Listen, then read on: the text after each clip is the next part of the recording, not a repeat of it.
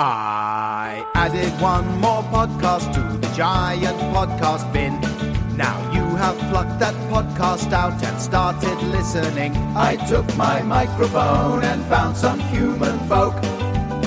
Then I recorded all the noises while we spoke.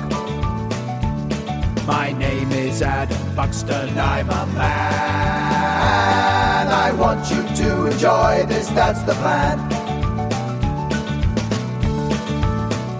Hey, how you doing, podcats?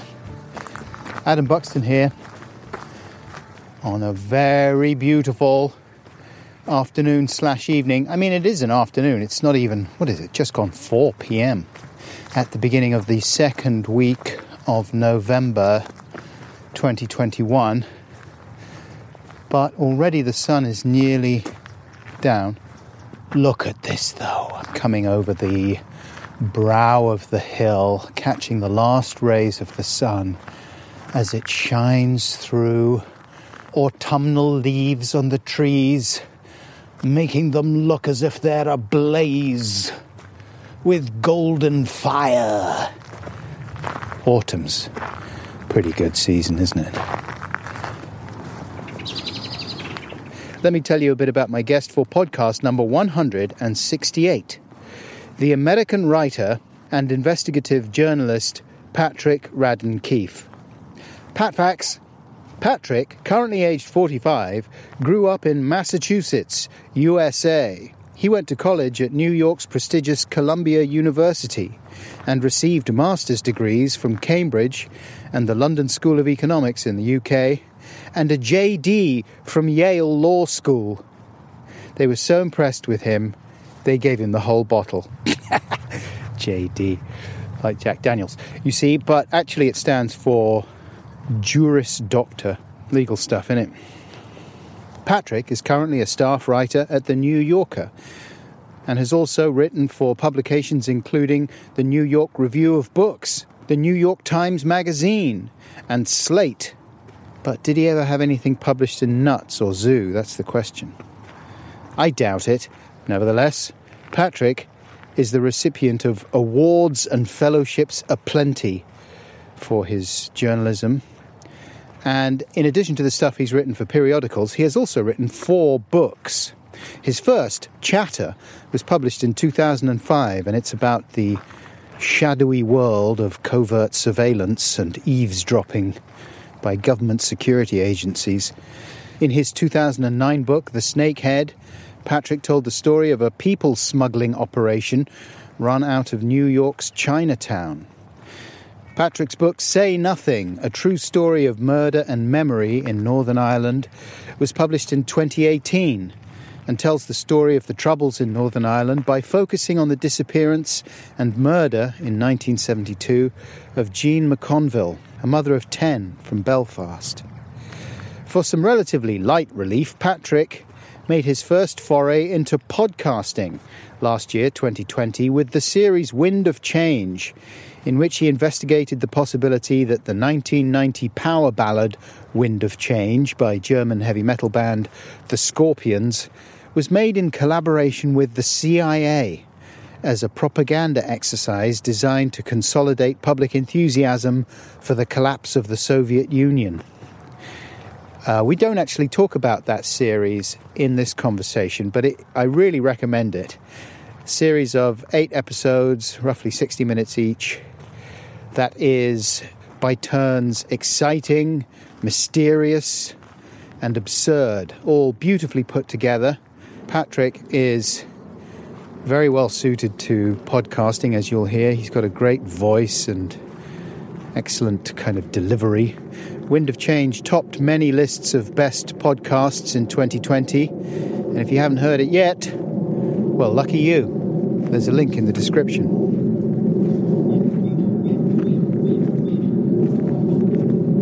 It's another flipping jet. Probably on its way to COP26. I don't know what I'm getting at.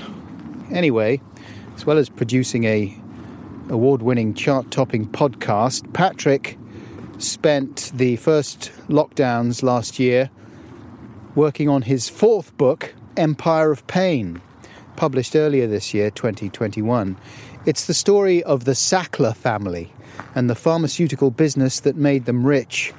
It was the Sacklers' company, Purdue Pharma, that created and aggressively marketed the opioid painkiller OxyContin in the late 1990s, widely believed to be the main driver of the devastating crisis of opioid-related addiction and death that still grips many parts of the US. Empire of Pain charts the rise of the Sackler family dynasty and their response to the opioid crisis in a way that sometimes feels like an episode of Succession, fused with moments from The Wire that portrayed the saddest aspects of addiction, except, of course, the stories in Empire of Pain are not fictionalized. My conversation with Patrick was recorded remotely in July of this year, 2021. As well as talking about Empire of Pain and the Sackler family, we talked about Say Nothing and the challenges of making sense of a complicated historical figure like Gerry Adams. The subject of how best to move forward from tragic historical events also brought Patrick round to talking about a piece he wrote for The New Yorker in 2013 called A Loaded Gun. I've linked to it in the description. It's about the case of Amy Bishop, a biology professor at the University of Alabama who, in 2010, shot 6 of her colleagues, killing 3 of them.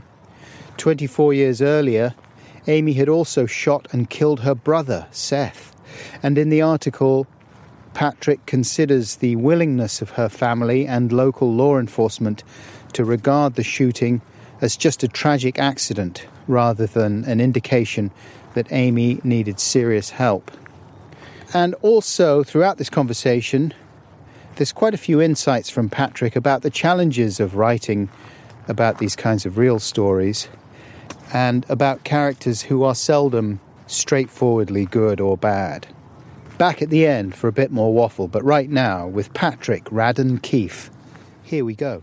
Blah, blah, blah, blah, blah, blah, blah, blah, blah, blah, blah, blah, blah, blah, blah. Over the last few months, I've been reading Say Nothing and then Empire of Pain, and I've read several of your long-form journalistic pieces in The New Yorker and such. And I have listened to Wind of Change in its entirety. You're a completist. Well, there's more. I'm looking forward to going further back in your back catalogue, reading Chatter and Snakehead. But it's kind of overwhelming, the amount of information that I feel I've consumed. And yet, if I actually have to speak to other people about the books I've been reading, I find it very difficult to then give a good, accurate synopsis. I'm interested in to what degree you're able to retain the information from all the things you've written about. Do you ever have to refresh your memory, or is it just in there because you spent so long on each piece? What happens is I absorb a huge amount of material in usually a fairly concentrated period of time, and try and find the story in it, and then tell the story. And then once I've told the story, stuff starts to go. So occasionally someone will ask me about something I wrote years ago, and I have to find it and read it again myself.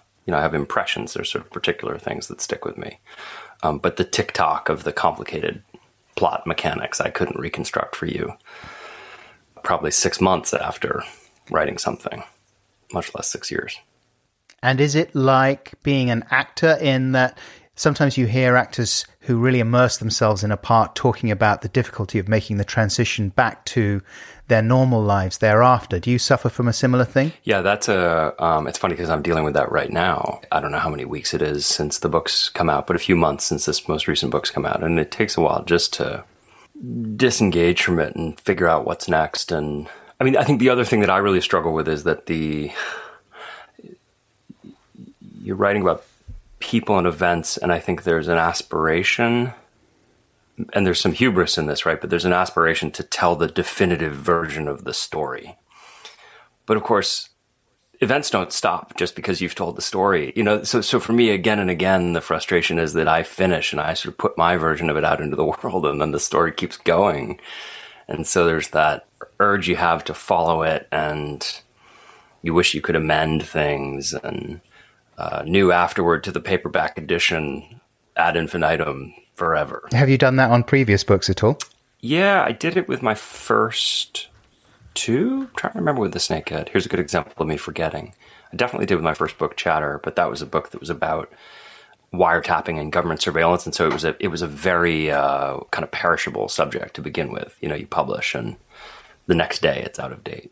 I'm definitely not going to do it with Say Nothing. I'm thinking about doing it with Empire of Pain. Yeah, Empire of Pain is still, I mean, I guess they're both very much ongoing stories. And, you know, I am interested in sort of talking around the business of writing some of these books. But I would like to also ask you some of the questions you've probably been asked hundreds of times at this point as well. And, you know, feel free to deviate, quibble, get angry, stand up, walk out, start swearing, whatever. But I'm interested, I suppose, in what made you want to write another book on the subject of the opioid crisis, as far as Empire of Pain is concerned. You note in the book, and you've said in several interviews, that obviously there were a few other books on the subject of both the crisis and the Sacklers. Am I right? Yeah. It's funny with my last two books, because this was true with Say Nothing as well. I think honestly, I wanted to write the sort of book that I would want to read. So, you know, you come upon a subject and there's a literature. In the case of the Troubles, it was this vast literature, hundreds and hundreds of books. But to me, it felt like there was something missing, which was the sort of thing I wanted to do. And it was very similar here, where there had been a bunch of books on the opioid crisis. Two of them, I guess three of them, had talked about the Sacklers, you know, at some length. But the Sacklers were always kind of a strand in a much bigger tapestry. And I think in some ways this is my background as a magazine journalist, as a lot of the time, you know, I write these long articles for the New Yorker. I only write 3 or 4 of them a year, in a good year. A lot of the time when I listen to the radio or I read the newspaper or watch the news on television, my brain is kind of absorbing these stories that are being worked over by other people in one way or another, and trying to sort of say, well, that's not the story. This is the story. You know, that you're talking about something which is interesting, but you're not presenting it in what to me would be and I mean, hear me as a reader, the most compelling way. And so there were these books on the opioid crisis, which were really good books. And you'd get a storyline about Purdue Pharma, and a storyline about the prosecutors, and a storyline about the doctors, and a storyline about somebody who was addicted to OxyContin. And all of these are kind of woven together. And for me, I would read these and I would say, well, wait a second, what about that family? I mean, I would have this instinct to flip forward and skip to the next little section about the Sackler family. And I wanted to know more about them, you know, as a consequence of the fact that they were just one part of the story. There just wasn't as much about them. And to me, that was the most intriguing aspect of it. So that was part of it, was just this idea that I want to know more about them. That's really intriguing. The idea that there's this family, this prominent philanthropic family that owns this pharmaceutical company, has made billions of dollars, and yet it somehow hasn't caught up with them. And then associated with that, I sort of wondered, why hasn't it caught up? Mm-hmm. And I thought part of the reason is because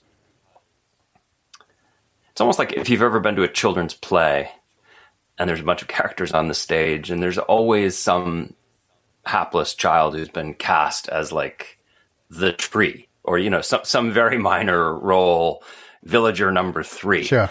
And they're just kind of hiding in the corner, and they're on the stage, but they're doing their best to be invisible, and the spotlight is elsewhere. And I sort of came to think of the Sacklers a bit like that they were, it's not that people didn't know about them, but they had very artfully kind of... They're hiding in plain sight. Yeah, sort of stood very still, extreme stage left, mm-hmm. and pretended that they weren't implicated in this stuff. And to me, there was this question of, what if you did something where the aperture is very tight and it's just focused on the family? Yes. And when do you think of the beginning of the opioid crisis as being, like late 90s, early 2000s? Yeah, I mean, I think I would suggest that the big game changer was the introduction of OxyContin in 1996. And it takes a little while before you start to see real signs of widespread abuse and addiction. But what happens in 96 is that suddenly the rate of prescription of these types of drugs goes way, way up. And I think most people at this point would agree that that was what gave rise to the opioid crisis, is that you had a type of drug that was fairly narrowly and carefully and cautiously prescribed up to that point, and then suddenly is just promiscuously prescribed, and that was a big part of what got us to where we are. And the fact that it was promiscuously prescribed was the result of an unusually aggressive policy of promotion and marketing to the doctors who were going to end up prescribing the thing, right? Yeah, that's exactly right. I mean, I think that the company had a drug that it wanted to turn into a blockbuster. Yeah. And the only way to do that was to help doctors overcome the long-standing inhibitions that they had about prescribing these drugs too widely. Yes. Is morphine kind of the active ingredient? It's oxycodone, which is a chemical cousin of morphine, stronger than morphine, but also, they're both opioids. They both derive from the opium poppy. So yes. Right. And the Sackler family, who owned Purdue Pharma and Purdue Frederick originally, were clever in that they changed the perception of those kinds of very powerful pain-killing medications, especially morphine, which before they started getting involved were associated with end-of-life care. So the Sacklers and their company had a previous drug, which was developed in the UK, actually, in Cambridge at Knapp Laboratories, which was a subsidiary that they owned, called MS Contin, and that was a morphine drug. And it was successful as a painkiller for people, primarily people suffering from cancer. And so the big pivot is when the patent on that drug is running out. It's been very successful for them, and they're wondering, what else do we do? How do we replace this? And the big pivot is, what if you had a painkiller, an opioid painkiller, that wasn't just for cancer pain? There's only so many people who have cancer pain.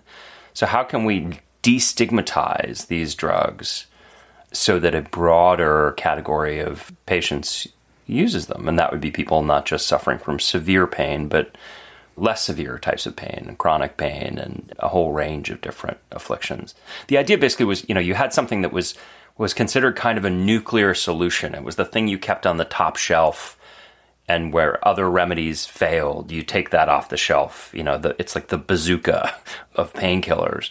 And their notion was, what if we devised a pill that's first of all, it's stronger, but that it wouldn't be seen as a remedy of last resort? What if it was the first? I mean, their tagline for it was actually, it's the one to start with and the one to stay with.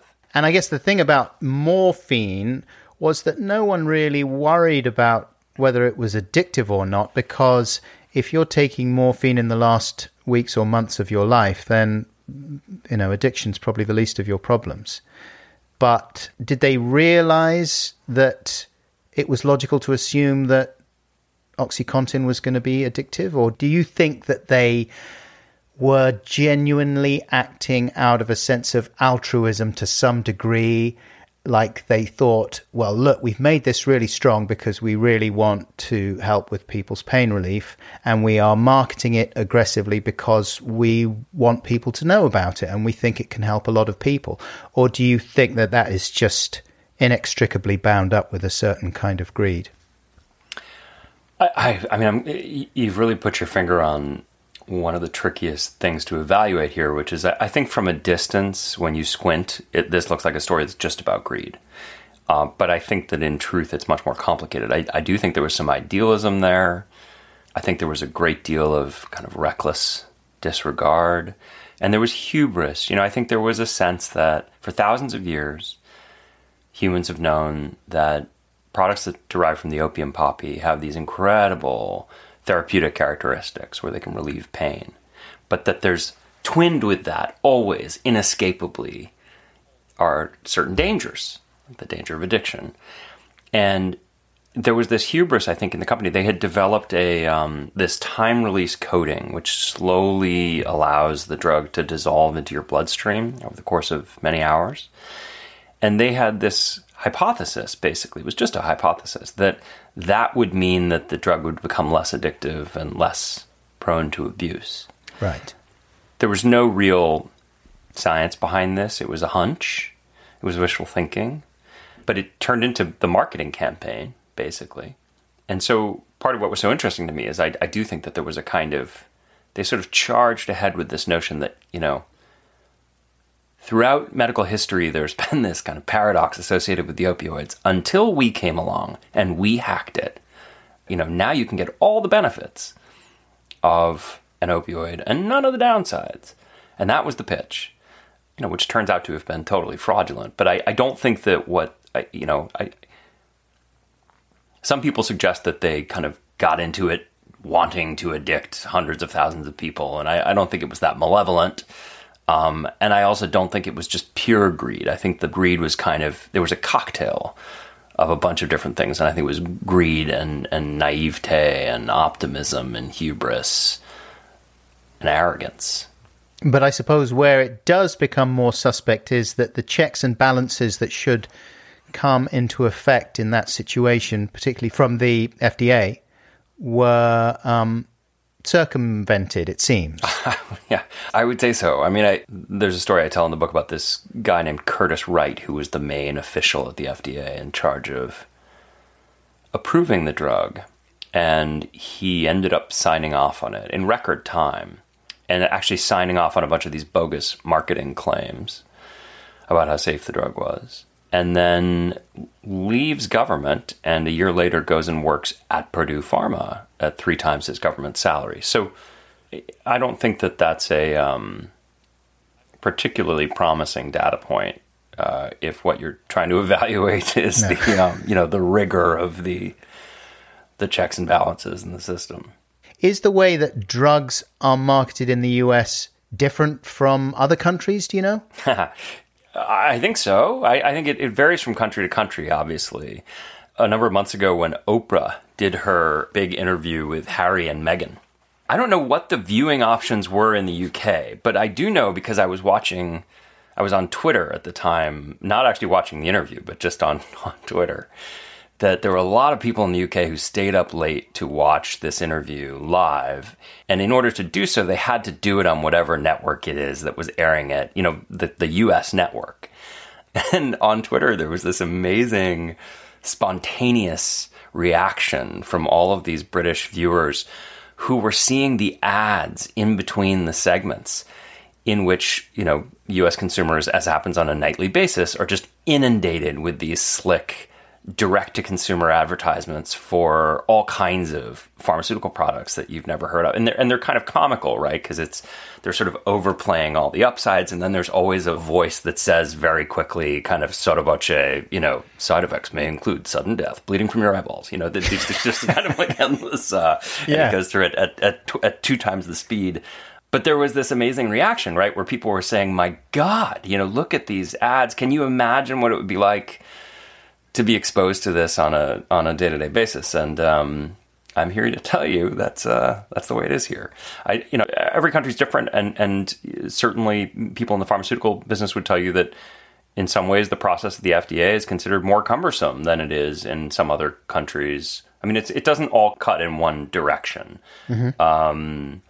But it is very much the case that pharmaceutical advertising here is just a real juggernaut. Yeah, it is weird. When you go to... I haven't been to the US for a while, but the last time I was there, I guess, 3 or 4 years ago, I had forgotten about those ads and how many of them there are and how, as you say, how extreme. It's like a sketch, right? Exactly. Of a world that's gone crazy.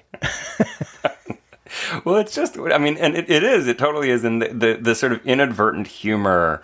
I mean, I don't even remember if it was Viagra. One of the erectile dysfunction ones, the guy says in one of the things he says very quickly at the end, and it's almost inaudible. You have to kind of lean in and make out that he says, if you're experiencing an erection that lasts longer than 6 hours, please seek medical help immediately.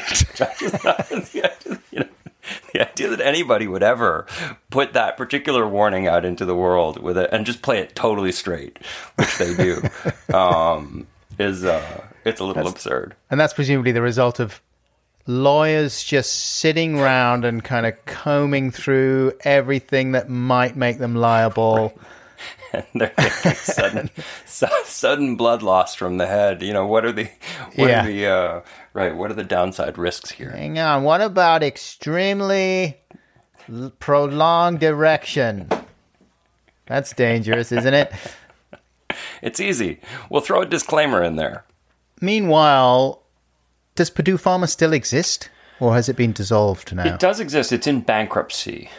So the final act of this story, which is, I still have trouble wrapping my mind around, is that you've got all these thousands of lawsuits surrounding the company and the family. But the company eventually declares bankruptcy because it doesn't have any money left. And the reason it doesn't have any money left is that the family took $10 billion out of it. And so you now have this weird situation in which the company's in bankruptcy and everybody's sort of fighting over the scraps. They're fighting over what's left. And then on the sidelines, you have the Sacklers with their $10+ billion intact that they took out of the company, which is why it's in bankruptcy in the first place. But as which Sackler was it that talked about the most valuable thing being your reputation? Yeah, it was the original patriarch, Isaac Sackler. Yeah, who said that the family name is the most important thing. There you go. So that's one thing they don't have, but I imagine the billions provide some comfort. Yeah, exactly. You can use them to wipe your tears away. Have you ever met any of the Sacklers, or did they all refuse to speak to you when you were writing? They all refused. They were very antagonistic from the beginning. With legal threats and just various unpleasantness. But no, I've never met any of them face to face. And did it intensify your personal dislike of them when you were reading about them? And did you feel you had to keep that in check when you were writing? Oh boy, what a great question. So, I mean, a few things. It's a book that has a quite strong point of view, I think. But to go back to that idea of wanting to write the kind of book that I would want to read, I'm not a big one for screeds. I'm interested in human complication and ambiguity. I'm interested in why people make the decisions they make. The thing I'm probably interested in above all else is, what are the stories that people tell themselves about the decisions that they make? So the issue of tone was the thing I wrestled with more than anything writing the book, because I think if I allowed my own, I think I had to play it cool. There is a register of writing, particularly these days, I think writing about plutocrats, where you kind of dial the outrage up to 11, and readers often love that, but that wasn't the sort of thing I wanted to do. I'd much prefer to kind of present you with these anecdotes and some of the really absurd stuff, and do it in as deadpan a manner as possible, and let the reader respond to it. Was I personally outraged? Yeah, of course. I think it would be impossible not to be.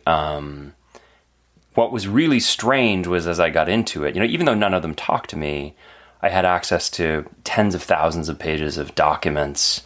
I interviewed, more than 200 people. There's a lot of their own language in the book. So it's, depositions that family members gave, or affidavits that they wrote, or personal emails that they wrote. I had a WhatsApp log that a bunch of family members exchanged. A lot of private communications that were leaked to me.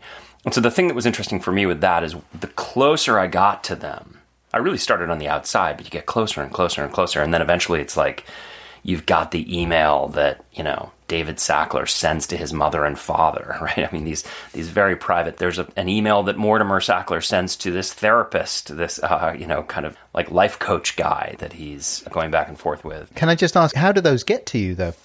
So a lot of stuff came out in litigation. Right.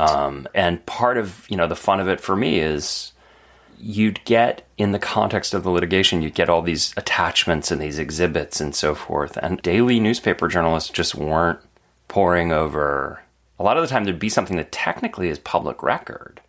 There were moments where I discovered something and I thought, oh, this is amazing. Actually, that WhatsApp log is a good example. And then it got written about in the press. And of course, it doesn't really matter. I can still write about it in the book. But I knew I wouldn't be breaking that news to the world. There were other amazing things where I just thought, oh, God, I hope nobody finds this. Mm-hmm. And then there was a third category of things where people leaked to me, people who know the family and have worked with them. The deeper I got, the kind of closer I got to them, it was literally as if I would have to kind of build new sub-basements into my own cynicism. I kept thinking we'd reached the floor. We'd reached bedrock. and then I'd get some new raft of emails and by God, it's worse. Yeah. There are so many things that make you just think, oh, come on, guys. Yeah. Get it together. Have some sense of how, even if it's not fair, how the world sees you and why they might see you that way, or how your actions may come across, even if you strongly disagree with the conclusions people have come to. Like, address some of them. Like, which Sackler was it who had the very kind of florid Monty Python-esque way of talking and swearing in his college years? Oh, Richard. Yeah. That was, Raymond's son, Richard.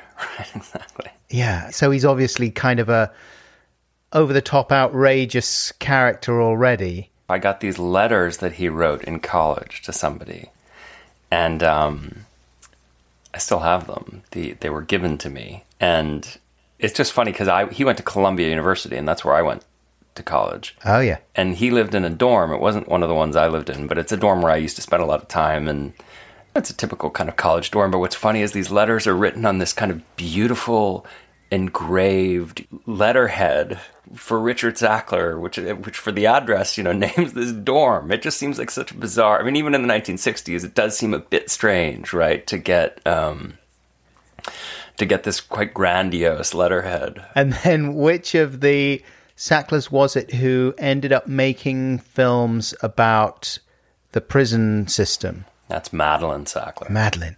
And when you were starting to tell the story of her kind of activism, I suppose, is how she saw it, making documentaries about the iniquities of the US prison system, I sort of initially felt for her and felt like, oh, she's kind of an innocent bystander. You can't pick your parents. She's been caught up in this story. She never directly endorsed or had anything to do with the marketing of OxyContin, creation of any of those things. And actually, she's trying to use her platform to do some good. But then she seems so tone deaf when it comes to people actually wanting her to respond to questions about what her family have done. She just feels offended by the idea that she should engage with it somehow, and that's at odds with the way that she's approaching these films. I'm not interested in caricatures, and I think reasonable people can differ about a Madeline Sackler, a third-generation Sackler who never sat on the company's board. What a lot of the third-generation Sacklers say is, it has nothing to do with me. Mm-hmm. And from the outside, I think my one reservation about that would be, if you're worth tens and perhaps hundreds of millions of dollars, and the money comes from the company, and indeed from the sale of OxyContin, and the company has pled guilty to criminal charges twice, and stands accused of having started this crisis, it just seems descriptively wrong to suggest that it has nothing to do with you. You can be the beneficiary of a bad thing without being the author of the bad thing yourself. So I think her story is in part interesting to me because I think she does good and interesting work. But she has this blind spot, which is that she doesn't seem capable, really, or interested in any way explaining her connection with the family. Yeah. I mean, that makes me think of two big themes that I wanted to sort of ask you a bit about. Maybe I'll just say both of them at this point and we can see where we go. One of which is a theme that pops up in Say Nothing as well, the idea of collective denial and how people manage uncomfortable aspects of their own personal history or even just the history of the society that they're a part of. Again, a conversation that we're all having more and more, especially about race. And you can see in the way that people are so stirred up by the whole critical race theory conversation, the alarm that people have and the visceral response they have to the idea that they might have to question all sorts of things about the society that they've grown up in. The stakes are high. The other thing, I suppose, is the theme of to what extent society and history is made by people who don't really function in the same way as the rest of us, who are just trying to get on with each other and be polite and be somewhat truthful and somewhat moral. Let's talk, though, about the whole idea of collective denial and maybe move a little bit into talking about the Troubles and Northern Ireland, which you write about in Say Nothing. Did you ever read The Buried Giant by Kazuo Ishiguro? I haven't read that one. That's a whole collective denial allegory. Oh, I must read it. Yeah, it's good. It's kind of medieval England, and there's some mythical creatures wandering around, but he really brilliantly establishes this unsettling mood where something has happened in their relatively recent history, some kind of bloody conflict, terrible things have happened, and now how do they move on? What is the process of making reparations? Yeah. Is it sometimes better just to bury everything, literally and metaphorically, and just go, all right, look, let's really try hard not to repeat that thing. Right. But we've got to just move on. Because the more we talk about it, the more we're just going to open up the wounds again. I must read it. Those are the themes I find most interesting, so I will read it. It's really good on that, I think. But it's such a... I mean, it really ties me in knots, that whole thing. I mean, part of the reason I'm interested in these questions is because I think they're so hard. It's funny thinking about, the way in which you continue to reflect on a project. There was a formulation that I never quite cracked. It never crystallized in my mind when I was working on Say Nothing, but then the book came out and I had a million conversations about it. And I realized that I think there's a sense in Northern Ireland, in some quarters in Northern Ireland, and nobody ever puts it explicitly, but I think there's a kind of implicit sense that some people have, that silence may be the price of peace. That the only way to move into the future in a peaceful way and preserve the brittle peace in the North is to not address the past. I think that's probably a more widely held assumption in different countries and contexts, thinking about crimes in history, traumatic moments in history. I think, it can be at a national level, it can be at a family level, that there may be some terrible thing that happened, and the only way that people can see to moving on together is to kind of collectively erase it.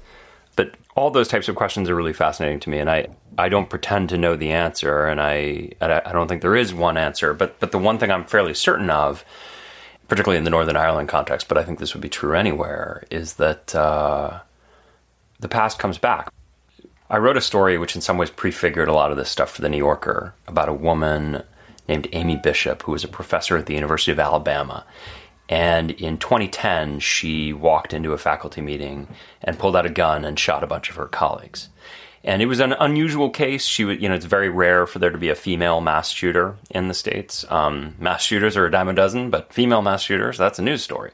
She was she had gotten her PhD at Harvard, and she was up for tenure and didn't get tenure. And so there was a whole kind of way of looking at the story, which was, is tenure a matter of life or death? But what was interesting to me was that after this horrific massacre, it emerged that when she was much younger and a college student, she had shot and killed her younger brother in their hometown. She killed him with a shotgun. There was only one witness. It was their mother. So the mother has two kids. And she comes home one day and she sees one of them shoot the other. And when the police came, the mother said, "I saw the whole thing. It was an accident." And the police in this small town, which happens to be not far from where I grew up, I think chose to look the other way. They basically thought, this poor mother, she's lost one child. You don't want her to lose the other. We're all going to buy this story, which didn't make a ton of sense about how the shooting was an accident. So, Amy Bishop, who's just shot her brother, she never gets any counseling, no therapy. Nobody ever looks too closely at the facts of this. She just moves on with her life. And much, much later in 2010, she shoots all these colleagues. And I think there's a metaphor in there somewhere. I think the idea that you kind of collectively try and erase something, particularly something involving violence, there can be a folly to it. As comforting as it is in the near term, I think it can be quite dangerous in the long term. Yeah, but it's so hard, isn't it? Because especially in a situation like that, I read that piece and found it very moving. But, for the parents, like, what kind of sense are you supposed to make of life after something like that has happened? Yeah. Presumably, you have to just block big chunks of it out. Otherwise, you wouldn't really be able to carry on from day to day, would you? I think that's right. And I think there was a friend of the family who described the whole thing as a Greek tragedy to me when I was working on that piece. And I do think there is that sense of the kind of compounding horror, and I don't know how you make sense of it. I'll tell you one thing about that piece, which if you've read it, is so just devastating.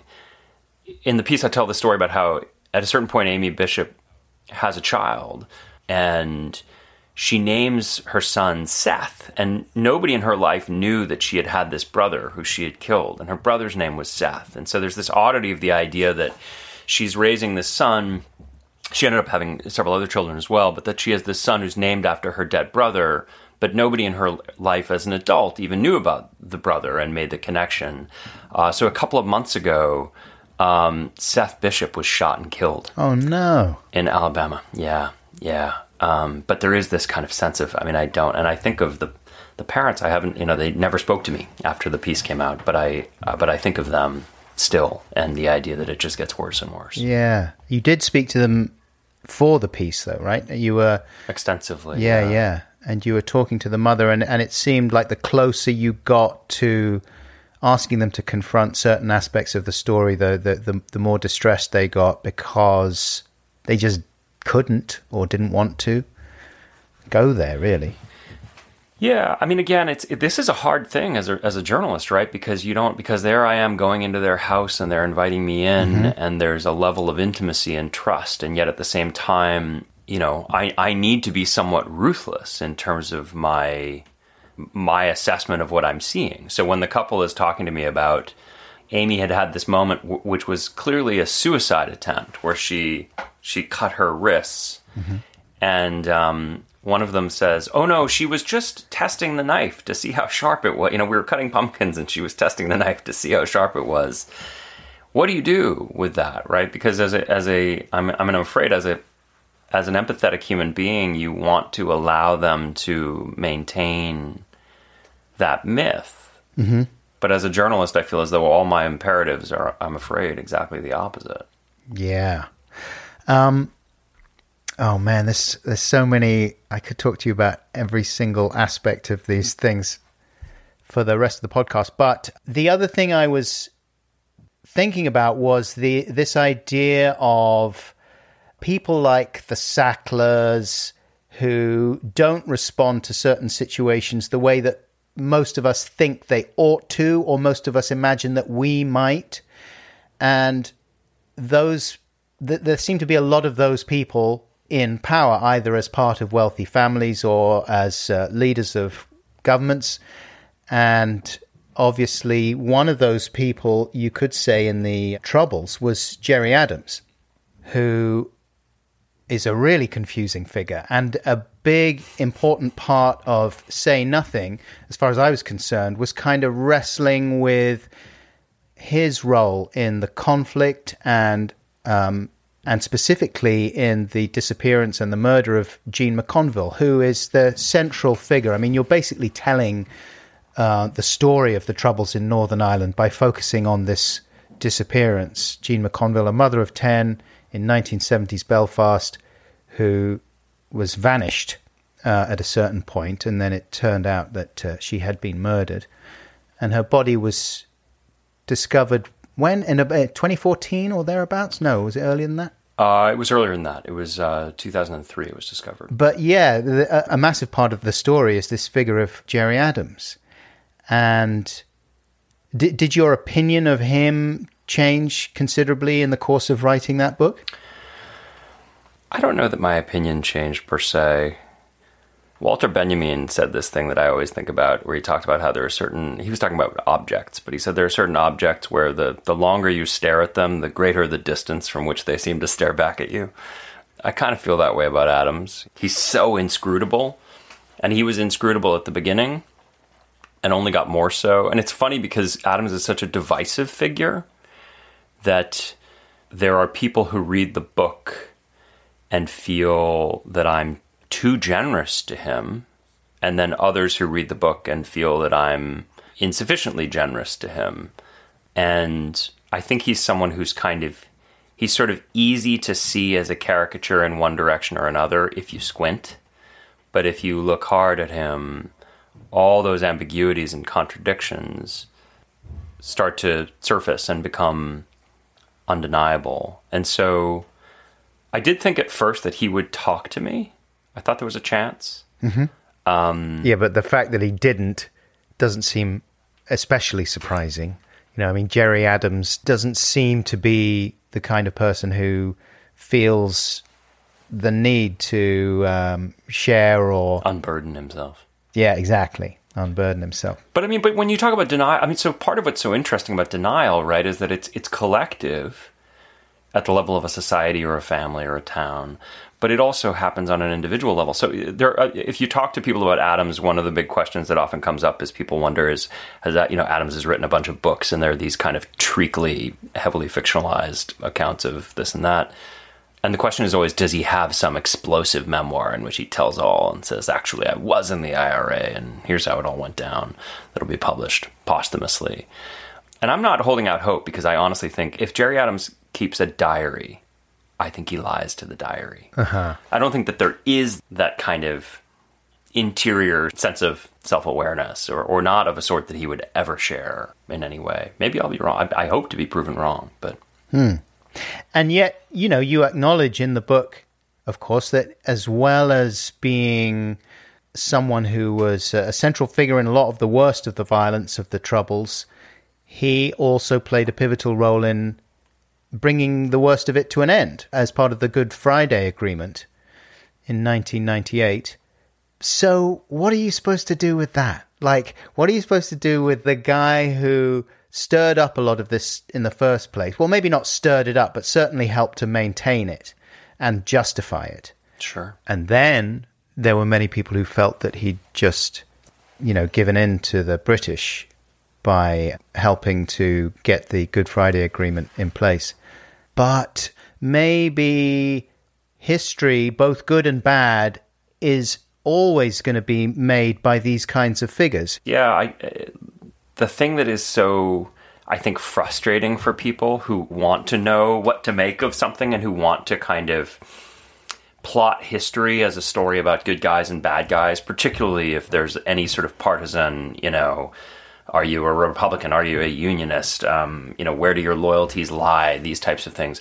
I think what's so frustrating about Adams is that you kind of need all the complexities. So Adams is this guy who lies to everyone. Mm-hmm. The big lie is I was never in the IRA, but there's a lot of little lies along the way. He lies to everyone.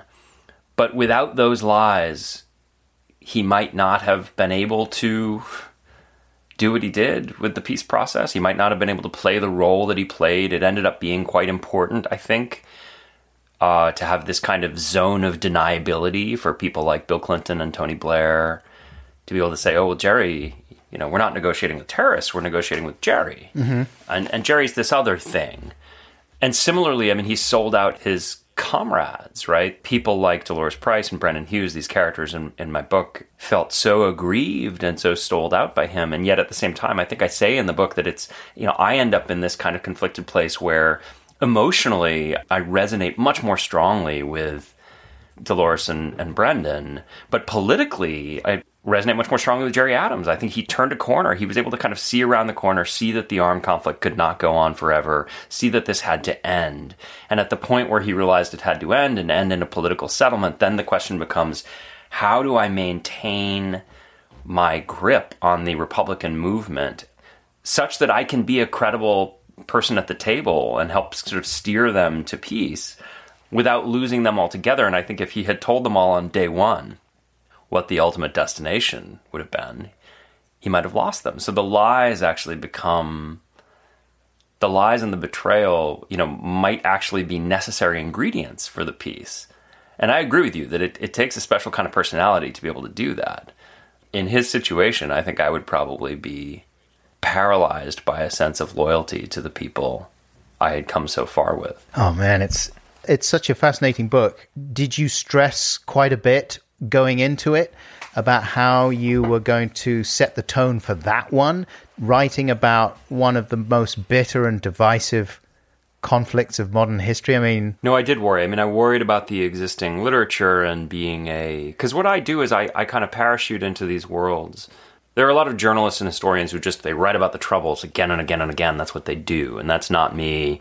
And so some of it is just a question of, can I do this in a way that feels sufficiently rigorous that it'll, it's never going to satisfy everyone, but that it'll be a real legitimate contribution. And then can I do it? And it was very important for me to write a book that was accessible to non-specialists. And so part of it for me was I want to write something that will have integrity and will do justice to these events. And I want to put the work in so that it feels rigorous, but also will be totally approachable to an outsider. In terms of tone, the biggest thing I struggle with, to be honest with you, which is it's not something I've talked about too much with regard to the book. Part of what was really interesting to me was if you're 17, 18, 19, 20 years old and you join the IRA, why do you do it? There's a sense of historical injustice, but there's also camaraderie and romance and glamour and fun. Mm-hmm. And that's a tricky thing as a writer, because I felt as though in the first third of the book, I needed to convey that to you, the reader. You needed to understand that there was glamour in it and fun. But how do I do that without glamorizing it? How do I... I'm not doing my job if I sort of sit back in judgment of these people and say, well, it was terrible what they were doing. Look at these maniacs. That's not helpful, I don't think, to anyone. And I also think I don't think it captures who they were, because I think most of them weren't maniacs. I think they made choices that might be different from the choices you or I would make, but they were rational political choices of a sort. So the question is, how do you capture the thrill of a prison break without glamorizing it, without trivializing it? And and the answer for me was, you see the victims, you never go very far before you're reminded of the victims. When you hear about the bombing campaign, I tell you all about Bloody Friday, and you hear about innocent people who go out to the shops and get maimed in this bombing. But then also that you see the hangover, that the whole last third of the book is about the real devastating repercussions of this for everyone involved. Absolutely. And you do it very well. I'm going to blow some smoke up your arse.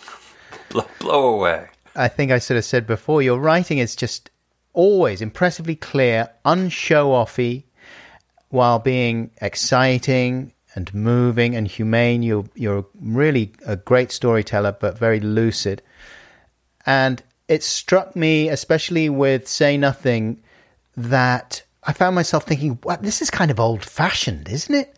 Like, you're scrupulously even-handed, and you resist the temptation to judge or advertise your own position on a subject. It's very nice of you to say. I think it's a weird one, because there are certain... It's funny, the Sackler book is very much a book about moral clarity. You kind of know where I stand. Mm-hmm. Yeah, more so than Say Nothing, I would say. Yes. Yeah, absolutely. I tend to think that the Troubles is one of those subjects, and I often gravitate to these subjects, where if you think it's simple, you're not thinking about it hard enough. If you have a kind of, well, it's straightforward, these people do this and these people do that, and I know where my allegiances lie, you're not actually thinking about it in a serious way. You're not looking at all of the facts. And so I had thought that the book would I've been very surprised by the book's success. I had thought it would fall between two stools. I thought that the audience for books about the Troubles was chiefly an audience of people who wanted its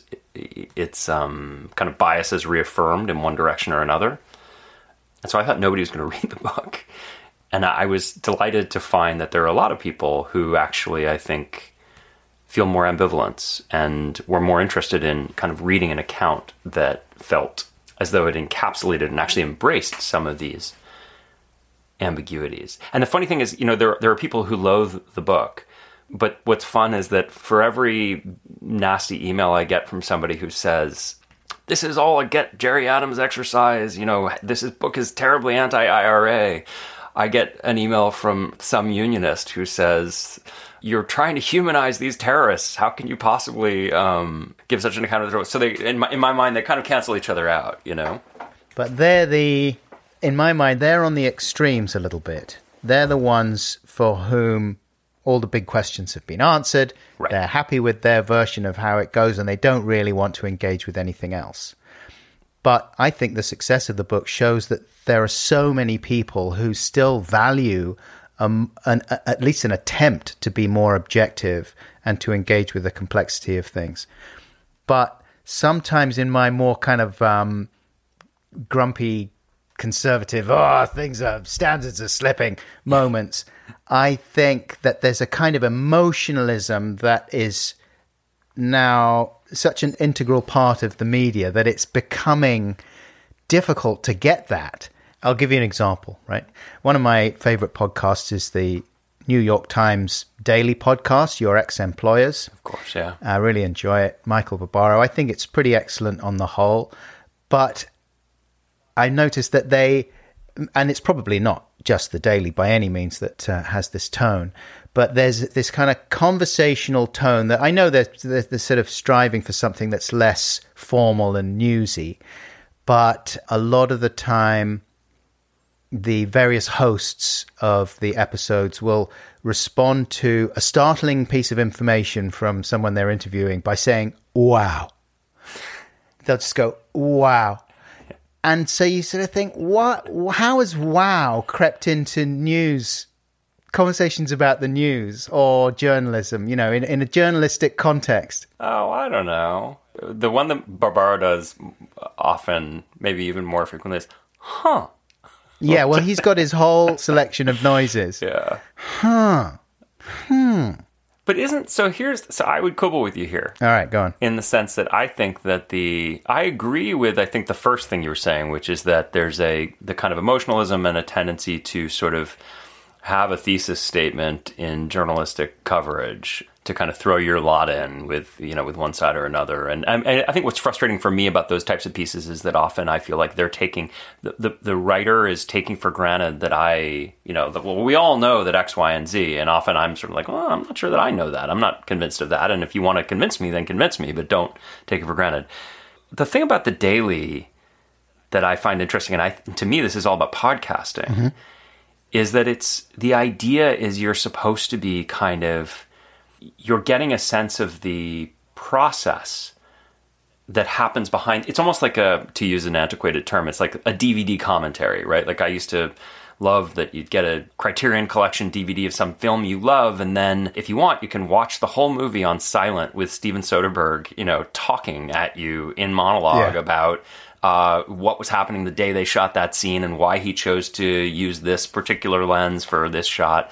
And I think of the daily as like that, at least in principle. Like, wow is a bit of a tick, but I do think there's something to kind of being reminded of the journalistic process, Sure. I guess it's a factor of, it's not new. News as entertainment has always been a kind of slightly uncomfortable thing. Totally. But listen, in print, there's all kinds of things that I do that are explicitly, deliberately... Yeah, they're techniques for keeping people engaged. Yeah, techniques of entertainment.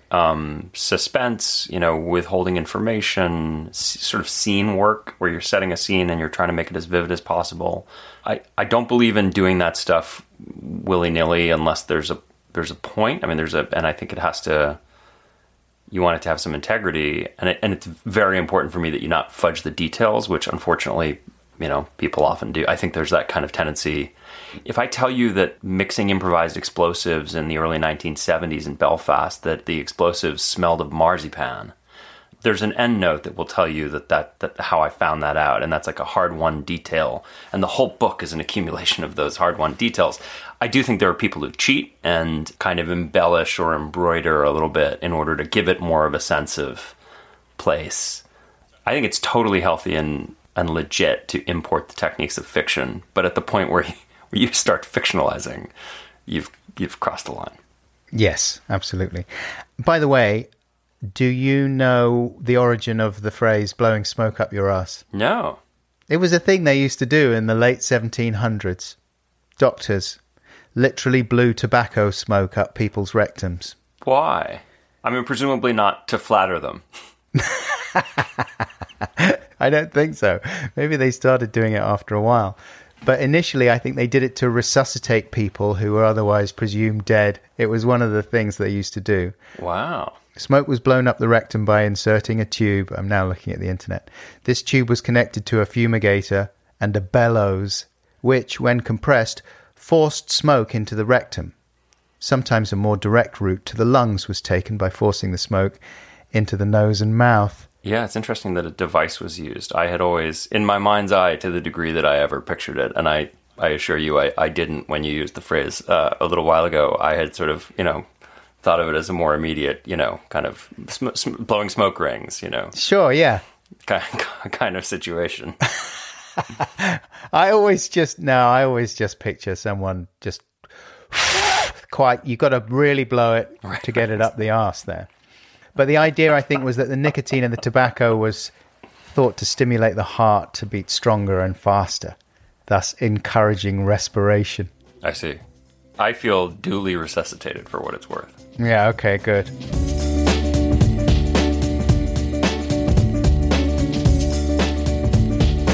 Wait. This is an advert for Squarespace. I took one look at that website and I knew that the woman I have been living with is not my wife. I'd never been any good with computers, so when I showed the website that I had built to sell my paintings to Tom, he just refused to believe that I had made it. And he started telling people that the government had taken his wife and replaced her with an AI. But Debbie had made the website herself. After hearing an advert on a podcast, she had visited squarespace.com/Buxton and done a free trial. They had all these professional-looking templates there, so I chose one I liked, and I started typing into it. And then I dragged in some pictures, I uploaded a video. Before I knew it, I had a website. I've seen The Matrix. I know that you need big green numbers and a long leather coat to build a website. It's just not that easy. But it was that easy. And when Debbie decided she wanted to purchase her new website, she remembered the offer code from the podcast. I typed in Buxton, and I saved 10%. I was jumping up and down and shouting in your face at Tom, and it was around then that he started with the conspiracy theory. Why don't you go to squarespace.com/Buxton, Tom, and you could see how easy it is to build your own website? Because that's exactly what they want me to do. Continue.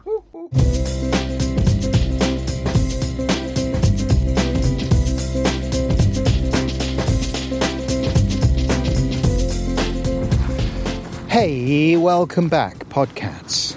That was Patrick Radden Keefe there, talking to me and getting some smoke blown up his arse. Hope you enjoyed that.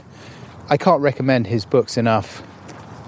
I think I probably did that already throughout the course of the conversation, so I won't go on about it too much more, but there's links in the description of the podcast to various bits and pieces, should you wish to explore further. I really recommend that piece, A Loaded Gun, about Amy Bishop, the mass shooter there that Patrick was talking about. I've read a lot of his other journalistic pieces, especially for the New Yorker, and actually I was going to tell you that I've been getting some good value out of an app I downloaded just last week. So it might be one of those things that I enjoy for a week and then I move on, you know what I mean? So sometimes I hesitate to give recommendations for things before they've bedded in properly. But this does feel like one that I will carry on using. What is it, Buckles? Why don't you shut up and just tell us what it is? All right, whoa!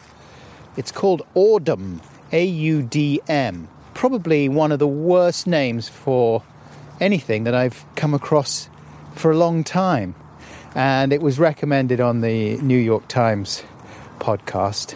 Anyway, they sometimes do an episode on a Sunday where it'll just be someone reading a long-form article from the New Yorker or from the New York Times or something. And that's what this app does. It enables you to listen to kind of audiobook versions of notable pieces or interesting pieces from not just the New York Times, but the New Yorker and Rolling Stone, I think. Maybe other publications too, but they're really good. So you can listen to the piece being read, sometimes by the author, sometimes just by an actor. And if you want to, you can also follow along with the text that runs underneath and scrolls while the piece is being read. So I got into it by searching for pieces by Patrick Radden Keefe, and the first one I listened to was called Winning, which was all about Mark Burnett, who produced The Apprentice in America and who basically played a significant part in turning Donald Trump into someone who people thought would make a terrific president. Really good, interesting piece. Anyway, I've listened to quite a few bits on Audum, and it is good. Why the hell do they call it Audum? I guess it's audio, Audio magazine? I hate it. I think it's stupid. I want it changed. But I like the app. Although it is a paid app. I think you can try it for free. But after a while, you have to subscribe. Thanks very much, though, to Patrick Radden Keefe for talking to me. Really appreciated it. And as I said in the intro, check out Wind of Change if you haven't listened to it already. One of the best podcast series that I've listened to. What else? Another recommendation for you. This time for a music documentary, nice left field music documentary. And it's called Keyboard Fantasies. It was made a couple of years ago, in fact, and directed by Posey Dixon.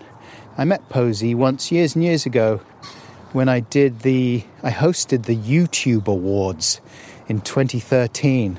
That's a very small and ignominious chapter in the Buckles story. But Posey was very nice, and she was one of the people working on that. Anyway, she is now a filmmaker, and she directed this documentary, Keyboard Fantasies, which they were beginning to start showing at festivals just before the pandemic hit. So now they are starting that process again.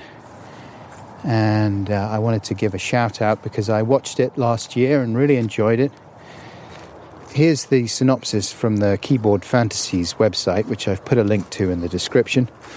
As a sci-fi obsessed woman living in near isolation, Beverly Glenn Copeland, who began publicly identifying as a trans man in 2002, wrote and self-released Keyboard Fantasies in Huntsville, Ontario, back in 1986. Recorded in an Atari-powered home studio with equipment including a Yamaha DX7 and a Roland TR-707. For you gear nerds, thought I'd give those a shout out. The cassette that Beverly recorded featured 7 tracks of a curious folk electronica hybrid, a sound realized far before its time. I would describe it as containing elements that remind me of sort of ambient music, Brian Eno, Harold Budd, that kind of thing, relaxing, tuneful, mellow, but crossed with video game music. It's got a slightly sort of naive, almost childlike quality to it. It's slightly jazzy. Back to the blurb. 3 decades on, the musician, now Glenn Copeland, began to receive emails from people across the world thanking him for the music they'd recently discovered. Courtesy of a rare record collector in Japan, a reissue of Keyboard Fantasies and subsequent plays by Fortet, Caribou and more helped the music finally connect with an audience 2 generations down the line. The documentary, Keyboard Fantasies, sees Glenn Copeland commit his life and music to the screen for the first time. It's an intimate coming-of-age story, spinning pain and the suffering of prejudice into rhythm, hope and joy. Half aural visual history, half DIY tour video, the film provides a vehicle for our newly appointed queer elder, David Sedaris wouldn't approve of that terminology, to connect with youth around the globe. A timely lullaby to soothe those souls struggling to make sense of the world. So that's the blurb. A. Buckles calls it a tender portrait of a sweet soul and the power of music made on the margins to connect in surprising and delightful ways. Keyboard Fantasies. There's a link in the description to the website for the film, where you can also watch the official trailer and find out where you can see the whole film. Beep, beep, beep, beep, beep, boop, boop. I was just about to upload the podcast when I got an email from Posey, the director, and I just wanted to include this. She says, I'm doing a fundraiser for a member of our team, film distributor Brian Glick, who got struck down by a brutal, rare spine tumor earlier this year and is in need of cash to pay their medical bills in America. I'm giving away my copy of the incredibly rare original Keyboard Fantasies cassette tape, the one that features in the movie, to one person who donates to their GoFundMe page. There is a link at the top of the description, or, near the top of the description of this podcast. For a chance to win, simply follow the link, donate what you can, and leave your name and the code Keyboard Fantasies in the notes. And I'll draw one name to win the tape in early December. So there you go. If you are able to donate to help Brian, then please do so by following the link. Right, back to my outside outro ramble. Beep, beep, beep, boop, boop. Before I say my thank yous and goodbyes, I wanted to say a couple of thank yous to more kind people that I met on my travels this week. I was up in Scotland, in Aberdeen, and then Inverness, doing book shows, which were good fun. Thanks for coming along if you did. And I had some problems with my Brompton, though. Kept on getting flat tires. And eventually I needed to just find a bag that I could fit it in so I could carry it more easily. Because it wasn't possible to wheel it with the flat tire. Anyway, boring story. I have a carry case for the Brompton, but I didn't have it with me. So I just needed to find something that was sufficiently capacious. And I was wandering around in Aberdeen, feeling a bit post-COVID-y and spaced out and stressed. Going into shops, trying to find big bags. Anyway, I went into an outlet of Cotswolds outdoor supply shop, and they were so nice to me there in the Aberdeen outlet of Cotswolds in, I think, is it called Union Square, right next to the station, the shopping mall. They were just so helpful and kind, and eventually I found a bag that did the job, and it was just nice and great, exactly at the right moment. And then, when I got back to London, I was heading over to King's Cross to get the train back to Norwich, and I stopped off at the Brompton shop to buy inner tubes, only to have the tyre burst on me again for the third or fourth time. Turned out, this is a good story, isn't it, about Brompton wheels. Turned out that there was a problem with the tape, the protective tape on the inside of the wheel, and there was a little jaggy bit of metal that was poking through the tape and bursting my inner tube every time. Anyway, so when I got back to Norwich, I went into a branch of Evans Cycles in the town centre, opposite Warhammer. And again, they were so great. The guy's name who helped me was Alfie. Thanks, Alfie. Don't know if he listens to this podcast. Don't think he does.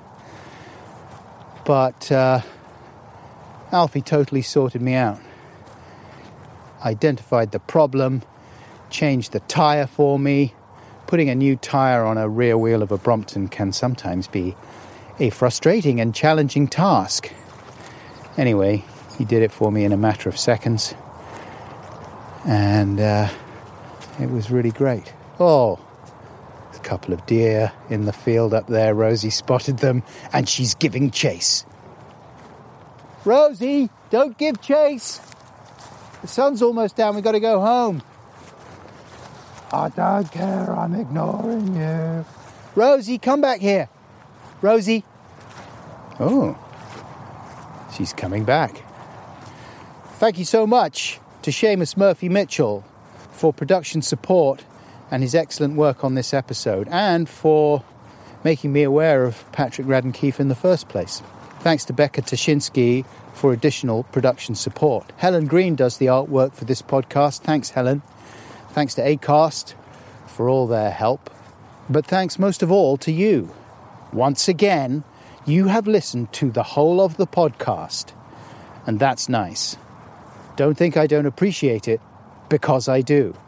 Whether you want it or not, here's a hug.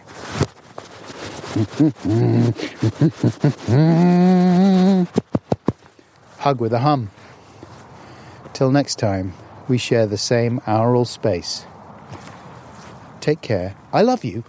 Bye!